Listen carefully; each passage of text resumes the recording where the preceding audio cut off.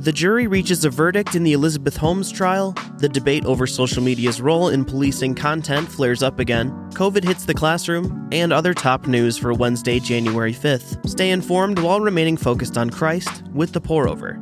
Thanks so much for joining us. Here's the quote of the day.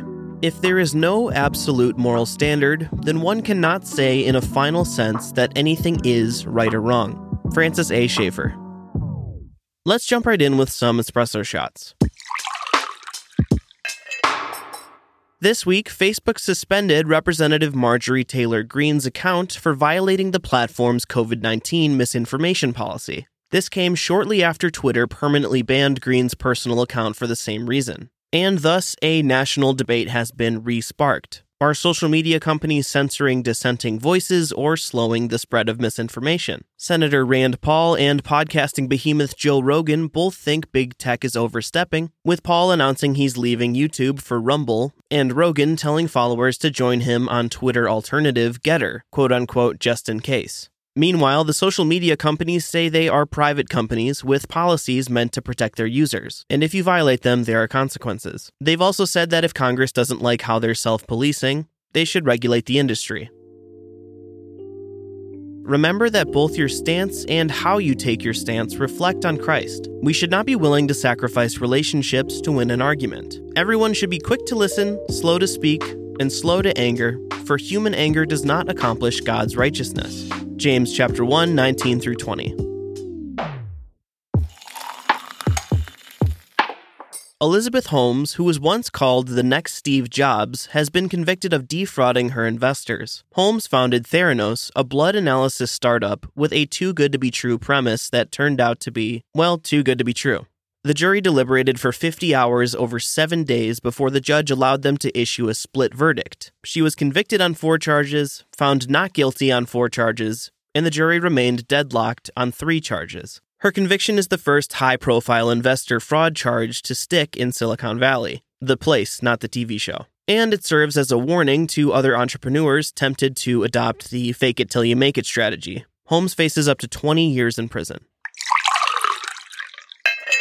While we doubt getting COVID was anyone's New Year's resolution, over 1 million new COVID cases were reported on Monday. The explosion of cases means many parents' Christmas wishes of sending their kids back to school, kidding, kind of, aren't coming true just yet. Unable to staff classrooms, many major school districts who promised in-person learning had to abruptly change their lesson plans and start the semester virtually. Pfizer's FDA emergency use authorization was extended to children ages 12 to 15, the first booster authorized for that age group. Next up is the CDC's thumbs up. The CDC already updated some of their recommendations, authorizing boosters for immunocompromised 5 to 11-year-olds. Average U.S. case counts are now nearly 500,000 per day, with hospitalizations climbing as well, and deaths largely remaining flat. It can be hard to remain hopeful as the pandemic drags into yet another year, yet even in the darkest times, Jesus is working all things, yes, even COVID, for the good of those who love him. We know that all good things work together for the good of those who love God, who are called according to his purpose. Romans 8:28. This episode is sponsored by For What It's Worth. A record 150 members of the S&P 500 mentioned ESG in their last earnings call, up from just 2 in 2017. Not sure what any of that means? You need For What It's Worth. We're pretty cautious about recommending financial advice, but the weekly newsletter For What It's Worth is excellent, and it keeps you up to date with the latest resources, news, and trends you need to confidently align your investments with your values. That means they'll help keep you in the know about both financial and non-financial factors to consider when investing. You can subscribe to this free newsletter using the link in our show notes. In other brews, here's a rapid round of updates. The Albany District Court has declined to prosecute former New York Governor Andrew Cuomo for allegedly groping a former aide, saying they did not believe they could prove any crime beyond a reasonable doubt in court. Apple has already crossed off one New Year's resolution, become the first U.S. company worth $3 trillion. Their stint above 3T was brief, but no less impressive for it. They became the first U.S. company to pass $1 trillion in August 2018 and have sold a lot more AirPods since then.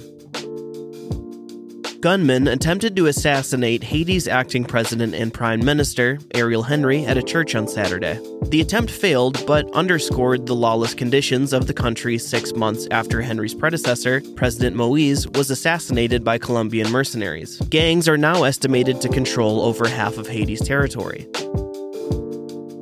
Dozens of U.S. cities shattered their annual homicide records in 2021. Chicago ended the year as the homicide capital of the country with 797 murders, its highest in a quarter century. Other major cities surpassing yearly homicide records include St. Paul, Portland, Tucson, Toledo, Baton Rouge, Austin, Rochester, and Albuquerque.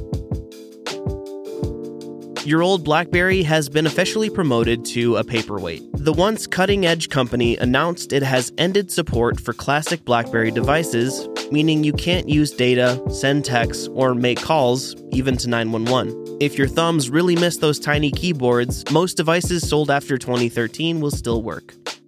And that is all we have for today. Thank you so much for joining us. If you found this podcast helpful or encouraging, please consider giving us a 5-star rating. You can do so on Spotify and Apple Podcasts. And if that's asking for too much, we would request to just share it with a friend. Have a great rest of your day, and we will see you on Friday.